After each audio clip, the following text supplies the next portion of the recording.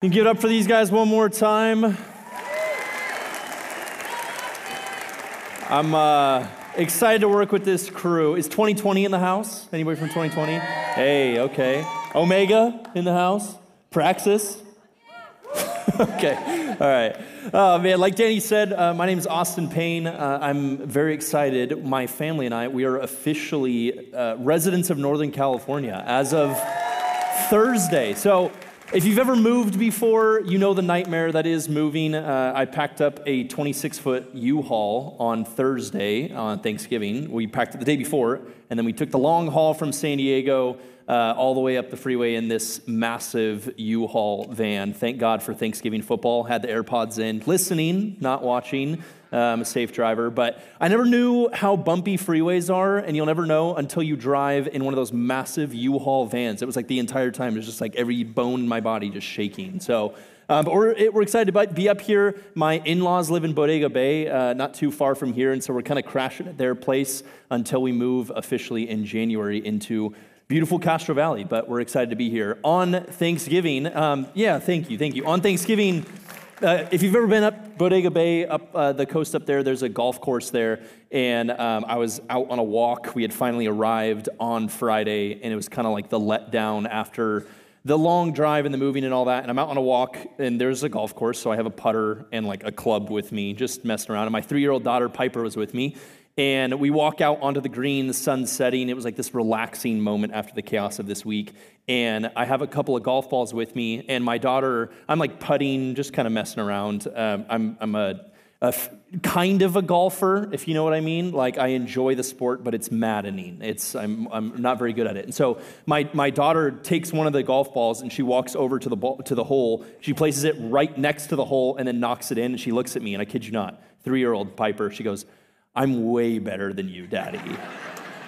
So that is the sass that I'm dealing with. I love my little girl, Piper, and then we have an 8-month-old Phoebe as well that I'm excited for you guys to meet. And my wife, Paige, will both be on staff here starting in January. But we're very excited, and I love this series that we're jumping into. Like Danny said, it was a bit of a surprise for me to first teach on hell and then Tamar. So we're in for a serious sermon here, folks, and if you are new to church or relatively new to church, this morning is rated like PG-13, low-key R. So 2020 in the room, buckle up, okay? Lauren, you're going to have some work to do after today. But if you have a Bible with you, you can go ahead to turn to Genesis chapter 38. We're going to get there in just a minute. But I love this series because we're tracking the genealogy of Jesus, right? The family of Jesus, if you will, the lineage. And this has been like growing in traction. I was looking at a couple of those Ancestry websites. Maybe some of you have done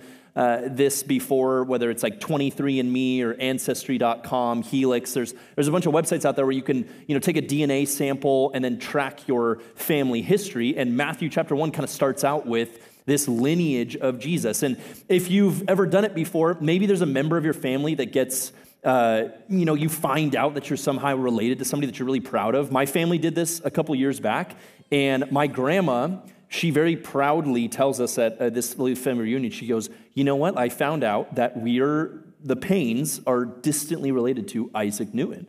I was like, oh, wow, like that's kind of cool. Until you look at the actual family tree and it's like your cousins, dog owners, sisters, mother-in-law, and you're like, come on, like does that really count? But sometimes there's people that you're really proud of. Sometimes with these ancestry things like 23andMe, somebody will pop up in the story that you're not so proud of, right? Maybe Thanksgiving happened this last week and you do the family gathering and you know the moment where maybe that uncle walks in or that cousin, and everybody's like, ah, geez, right? Like there's uncomfortable moments when it comes to family. And I love that the lineage of Jesus in Matthew chapter 1, if I was trying to establish somebody important in history, maybe you would figure out how to take their lineage and tie them to royalty or tie them to important people to say like, hey, here's Jesus, the king of the universe, and let me tell you where he came from, and there'd be this proud lineage. And yet we see in Matthew chapter 1 that Matthew is going to include some scandalous characters in this lineage, and I believe wholeheartedly that he did that intentionally. But Matthew chapter 1 looks like this, verses 1 through 17. And maybe this is a bad thing to admit as a pastor, but if you're anything like me, has anybody read the book of Matthew before and just skipped over chapter 1? Right? You kind of like, name of son of. You just skip over 17 verses until you get the birth of Jesus, and you're like, Christmas, right? And we read these verses, and if you don't, like, if you're not a student of the Bible, it's really hard to look at these verses and make anything of it, right? Like, you've never seen this on a mug before, or like an inspirational poster when you walk into a Christian school or something. Like, they're not verses that make a whole lot of sense unless you dive into the narrative of Scripture and see what Matthew is up to. And what we have to do first to understand why Matthew includes the people that he does in his lineage is understand who Matthew is. Right? Matthew was a tax collector. And so as the author of the book of Matthew, he's very intentional about how he writes the story of Jesus, and he kicks it off with this lineage, and he includes these scandalous people, I wholeheartedly believe, because Matthew was kind of a scandalous person. Right? As a tax collector in the first century, he would have been a Jewish man, and yet he's collecting taxes for the Roman Empire. And so when he went to Rome, the place of his work, he didn't really belong. He didn't fit in as a member of Rome because he was Jewish. And yet when he went to his Jewish culture, his Jewish community, he didn't fit in there either, because what the tax collectors were known for is, one, they're collecting taxes for the Roman Empire, and not much has changed in 2,000 years, right? Nobody really likes paying taxes. They didn't back then. We don't now. And so 2,000 years ago, when the tax collector came around, it was like, here comes Matthew, the tax collector. But not only that, but the tax collectors were known as shady characters. They would collect taxes for Rome, and then they would come and say, hey, taxes increased 5% this year. And then they would pocket that. And so Matthew, when he gets called as a follower of Jesus, there's a little bit of this upside down kingdom getting established as Jesus calls those that the rest of the world would kind of disqualify. And he says, you come and follow me. I'm going to use you. I have a purpose for you. And we start to unpack and see why Matthew kicks off his gospel with a genealogy like his is because he's establishing a story and a Jesus that's introducing a kingdom, introducing a movement that's for the marginalized, that's for the unimportant, the irreligious.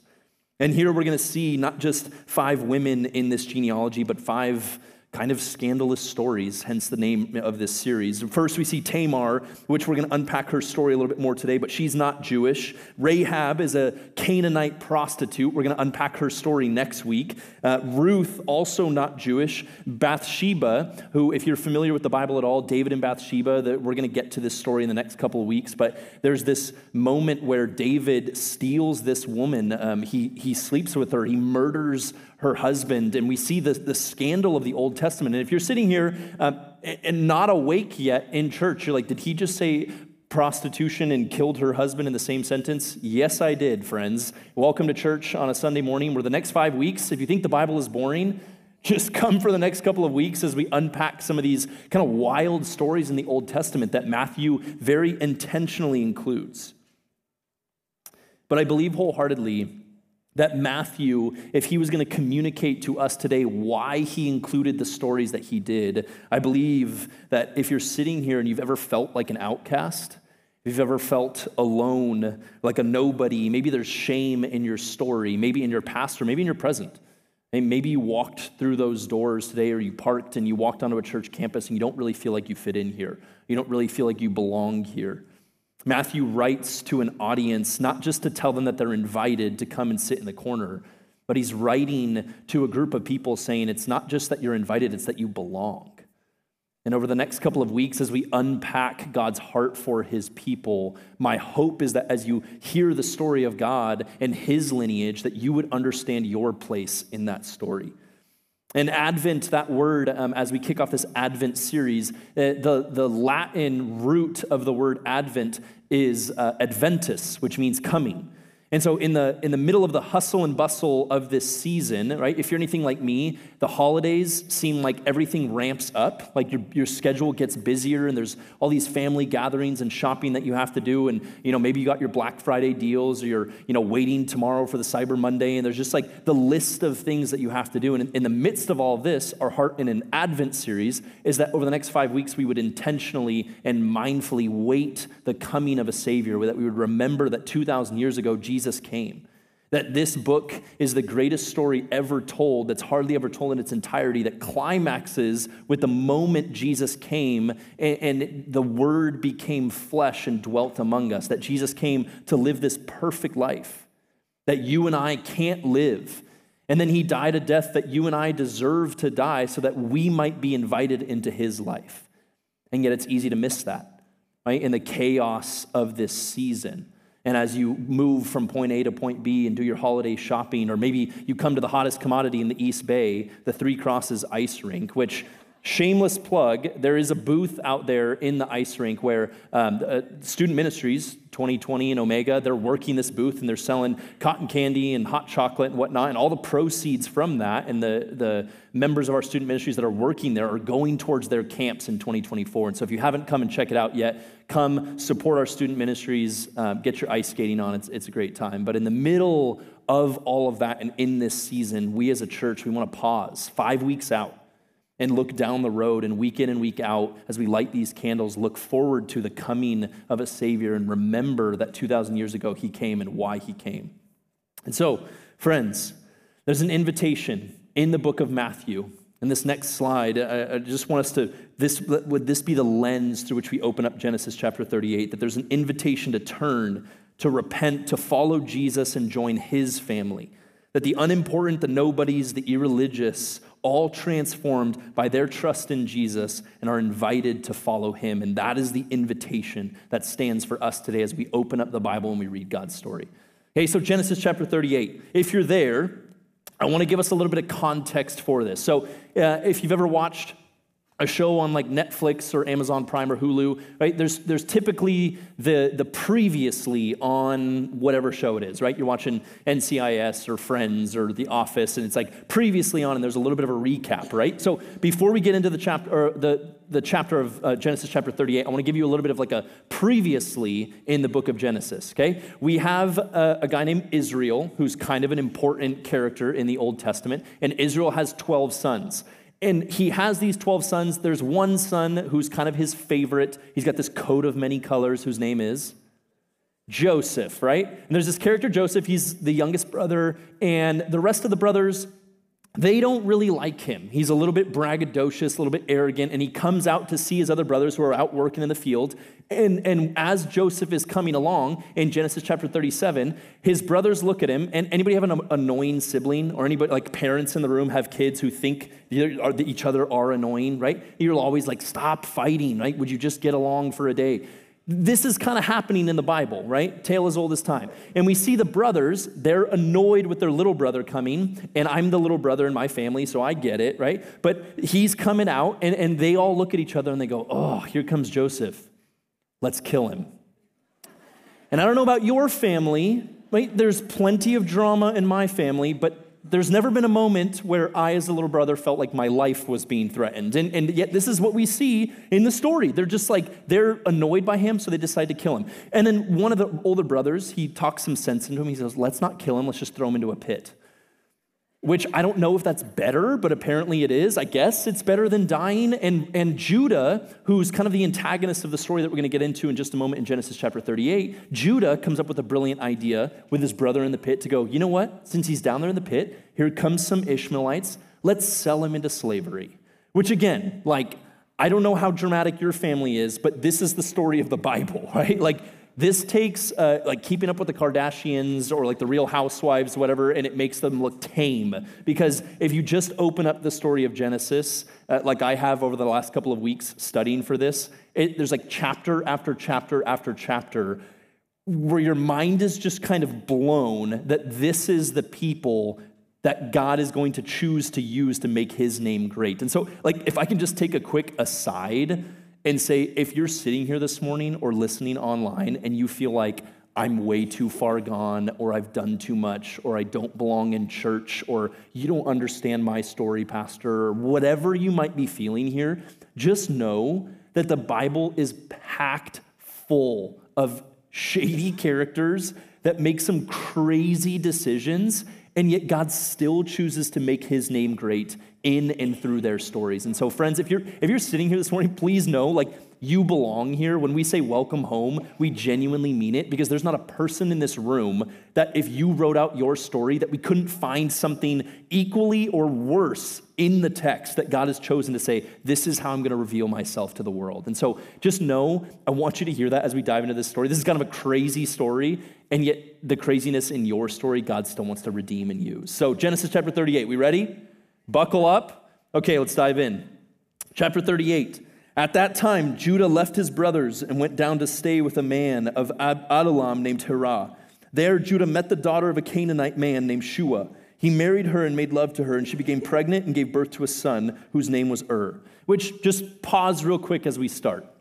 Already, Judah, who's the fourth-born son of Israel, is kind of trying to make a name for himself. And so he leaves town, he goes off on his own, and his first kind of no-no of the story is that he marries a Canaanite woman. 3 times explicitly in the text, we've already seen warnings to the descendants of Abraham, don't go and marry a Canaanite woman. And so what does he do? The very first thing he does to go make a name for himself, he goes into the land of Canaan, finds a Canaanite woman, and marries her and has his firstborn named It says she conceived again in verse 4 and gave birth to a son named Onan. She gave birth still another son named Shelah. It was at Kezib that she gave birth to him. Judah got a wife for his firstborn, and her name was Tamar. Here's our gal. But Judah's firstborn, was wicked in the Lord's sight, so the Lord put him to death.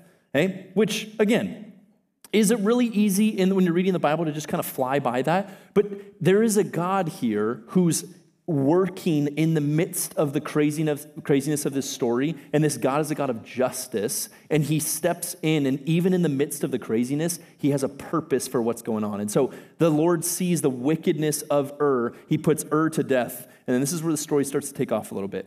In verse 8 says, Then Judah said to Onan, sleep with your brother's wife, and fulfill your duty to her as a brother-in-law to raise up offspring for your brother. But Onan knew that the child would not be his, so whenever he slept with his brother's wife, he spilled his semen on the ground to keep her from providing offspring for his brother. What he did was wicked in the Lord's sight, so the Lord put him to death also. Now, if you've zoned off at some point this morning and you just heard me say that out loud, here's the Bible, ladies and gentlemen, okay? So this story gets kind of bananas here, and if you're relatively new to church, you don't hear that or read that and think, yes, of course, right? The levirate law that's at play here is something that was very common back then, but is kind of wild to understand now. But we have to know and understand the Bible in its context. Right here, we're reading about a society that is clan-based. It's agrarian, and wealth is measured in livestock, land, and the size of your family. So the most important thing for somebody to establish on earth was lineage, was family. Everything was around the protection of your lineage. And so it was a very common practice if your brother's wife died, that you would step in and provide that woman with an heir, somebody to take care of her, somebody to take care of the family, somebody to pass on your wealth to. And so this was a very caring practice to step in and say, I'm not going to abandon you as a widow. And so Onan steps in and he performs his duty as brother-in-law, and yet we see him use and abuse Tamar in this story. And again, God is present. God steps in, and a God of justice sees the wickedness of the brother here, and he also puts him to death. So here we see Tamar, 2 husbands dead, still childless, a young woman who has been now used and abused and marginalized, and we're going to see the rest of this story play out. Verse 11, it says, Judah then said to his daughter-in-law Tamar, live as a widow in your father's household until my son Shelah grows up. For he thought he may die too, just like his brothers. So Tamar went to live in her father's household. Now, verses 17 through 23, I'm going to kind of summarize this story a little bit. And if you want to go back and read it for yourself later today, I would encourage you to do so. This story gets kind of wild, but here's what happens, okay? We see Tamar. She's been given to two of Judah's sons. Both of those sons have died. One of those sons uses her and abuses her, and she's now sent back to her father's household to live as a young childless widow. This is a very desperate, hopeless situation for a woman to be in. And so what happens is some time goes by, and we don't know how much time based on the text, but it says that it had to have been years because Shelah, the youngest brother, grows up, and then Judah loses his wife. She dies. And when she dies, Judah's heading back to this town where Tamar was living, and he's going to shear his sheep, and Tamar comes up with a plan.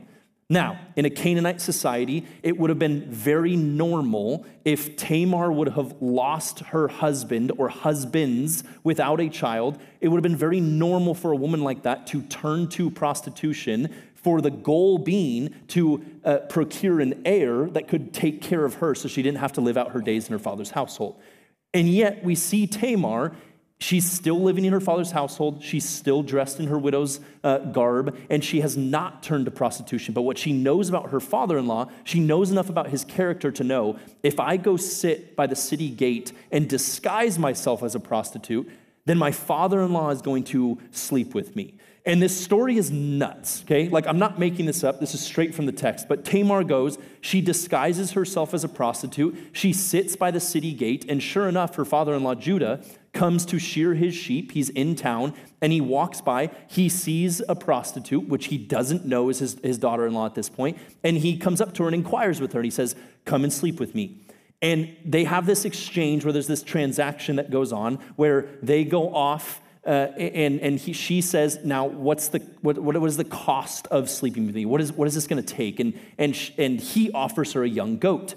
And now, in this moment, I don't know, but apparently in this story, a young goat was like a fair price for whatever's about to go down. And she looks at him and she says, okay, but I need a promise from you that you're going to deliver this young goat. And so he gives her his seal, his cord, and his staff. And these three things, they have no monetary value, but they would have been like Judah's signatures, right? His seal, his cord, his staff. Everybody would have known that's Judah's seal, that's Judah's cord, that's Judah's staff. It was like his personal signature. And so she says, give me those three things, and then I'll know that when we come back, we'll make this exchange. I'll take the young goat, and I'll give you back these things. It's like this ransom that goes on. And so Judah ends up sleeping with his daughter-in-law, still doesn't know that it's his daughter-in-law. She's disguised. She has a veil on, and then she becomes pregnant.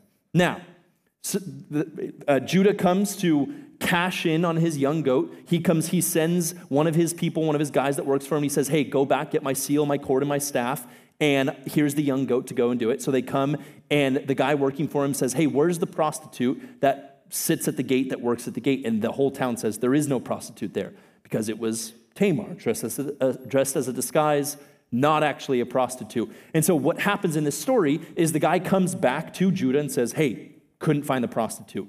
Now, Judah knows that's my seal, that's my cord, that's my staff. And so he says, you know what? Forget about it. Let her have it, because he's trying not to be embarrassed. He's trying to save face by going, I'm not about to go and try to seek out and find these three things. He says, forget about it. Now, some time passes. 3 months goes by. Remember, Tamar got pregnant in this transaction, and because she got pregnant, she's starting to show at about 3 months, and this is where we pick up the story in verse 24. Y'all still with me? This is crazy, right? Like, if you've never heard this story before, you're sitting here going like, this is not what I was expecting when I decided to come to church this morning, and yet, here we are, friends, okay? Verse 24, about 3 months later, Judah was told, your daughter-in-law Tamar is guilty of prostitution, and as a result, she is now pregnant. And Judah says, bring her out and have her burned to death. Wow, okay? Talk about a double standard. Okay? My guy's out here, like, in a patriarchal society, he can go out and sleep with this prostitute, and yet he finds out that his daughter-in-law, which, by the way, it is his responsibility entirely to provide her with an heir. And so he, one, should have been taking care of her. Two, he should have given Shelah, his youngest daughter, or his youngest son, to her at this point. And so she's guilty of prostitution. She's now pregnant. He says, bring her out. She's going to be executed for this deed. And then it says this, verse 25. As she was being brought out, she sent a message to her father-in-law and said, I am pregnant by the man who owns these. And she added, see if you recognize whose seal and cord and staff these are. Boom, roasted, okay?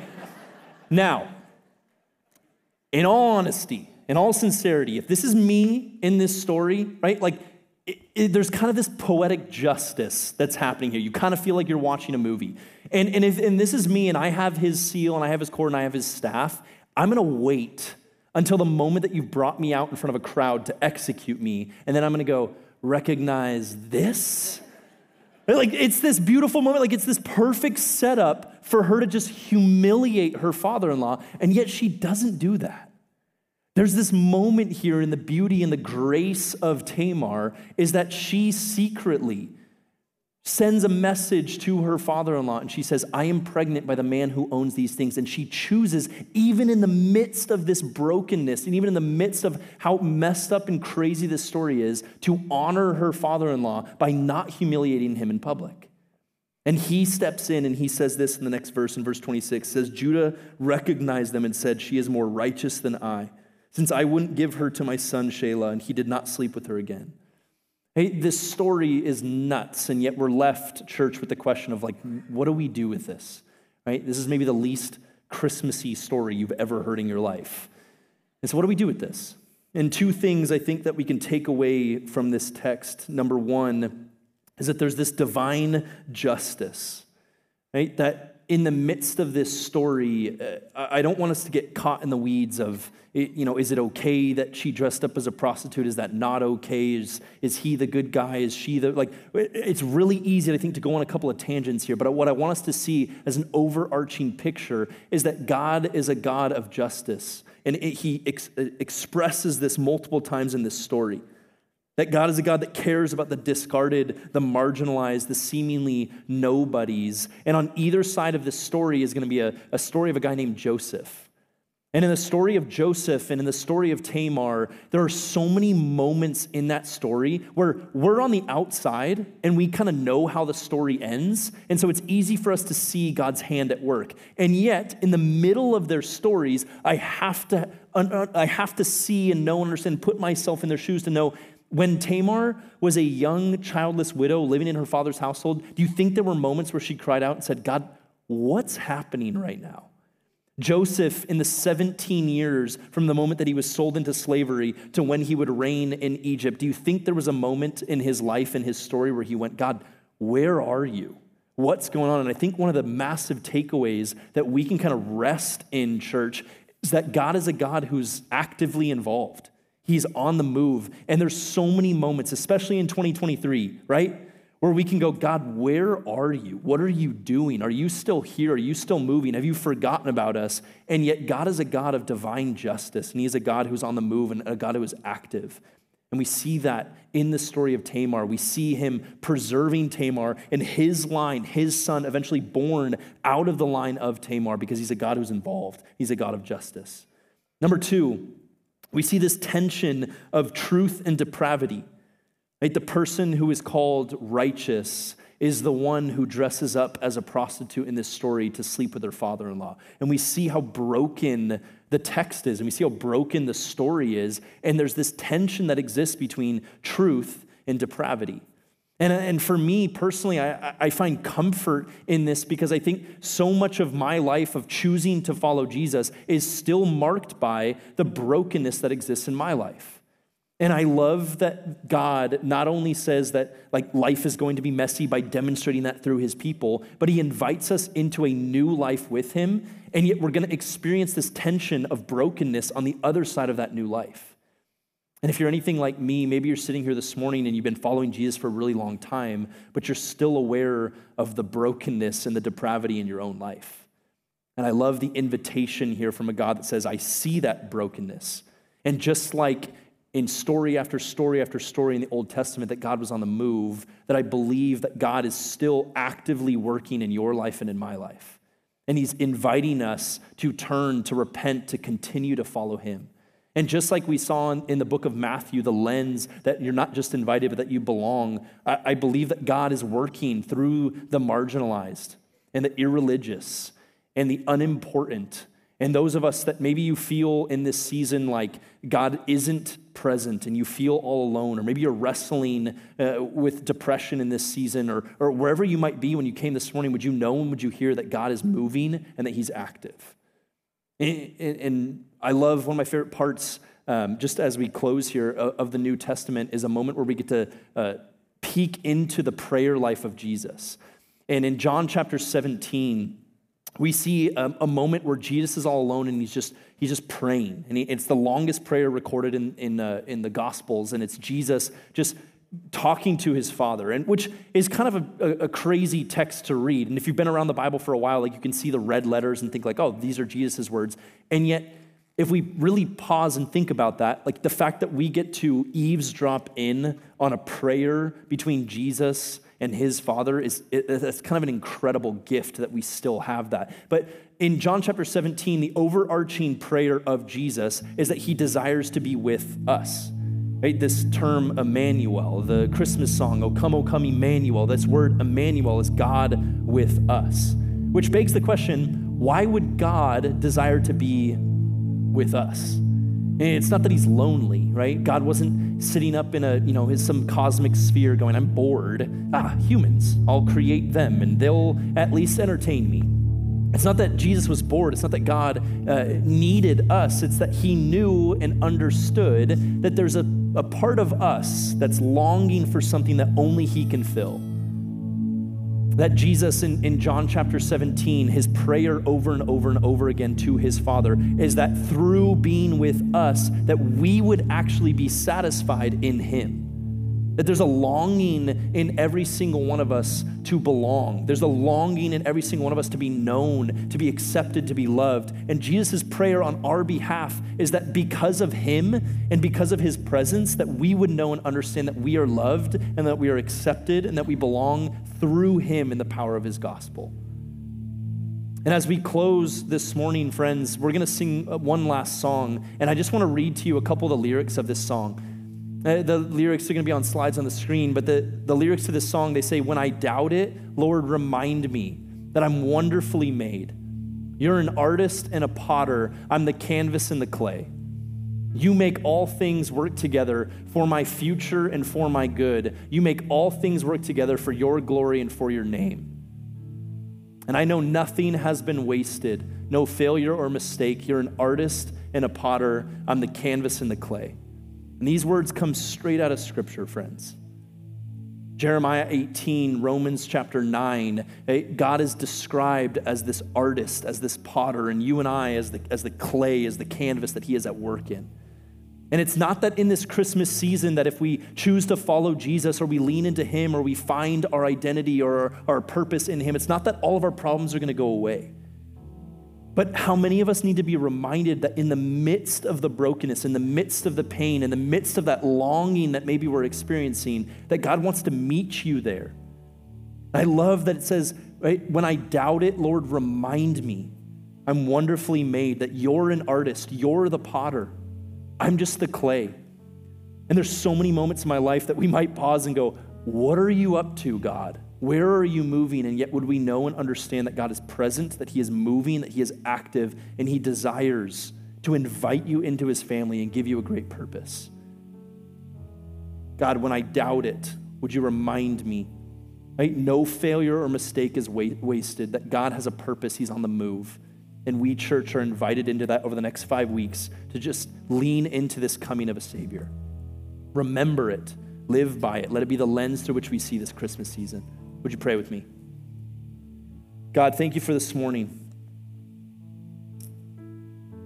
God, thanks for a crazy story in the Old Testament that just gives us such an insight and a look into your character, that you're a God that moves, that is actively involved, a God of justice, and yet a God of patience and grace. That even your lineage, your genealogy is marked with some wild stories. And yet, God, it gives us a hope in the midst of our desperation, in the midst of our brokenness, where we remember, God, that no failure or mistake is wasted, that there's an invitation for every person in this room, every person watching, listening, God, that you invite us in to turn, to repent, to follow you. God, we love you. Thanks for loving us first. Thank you for your word. Thank you for your story. It's in Jesus' name we pray. Amen.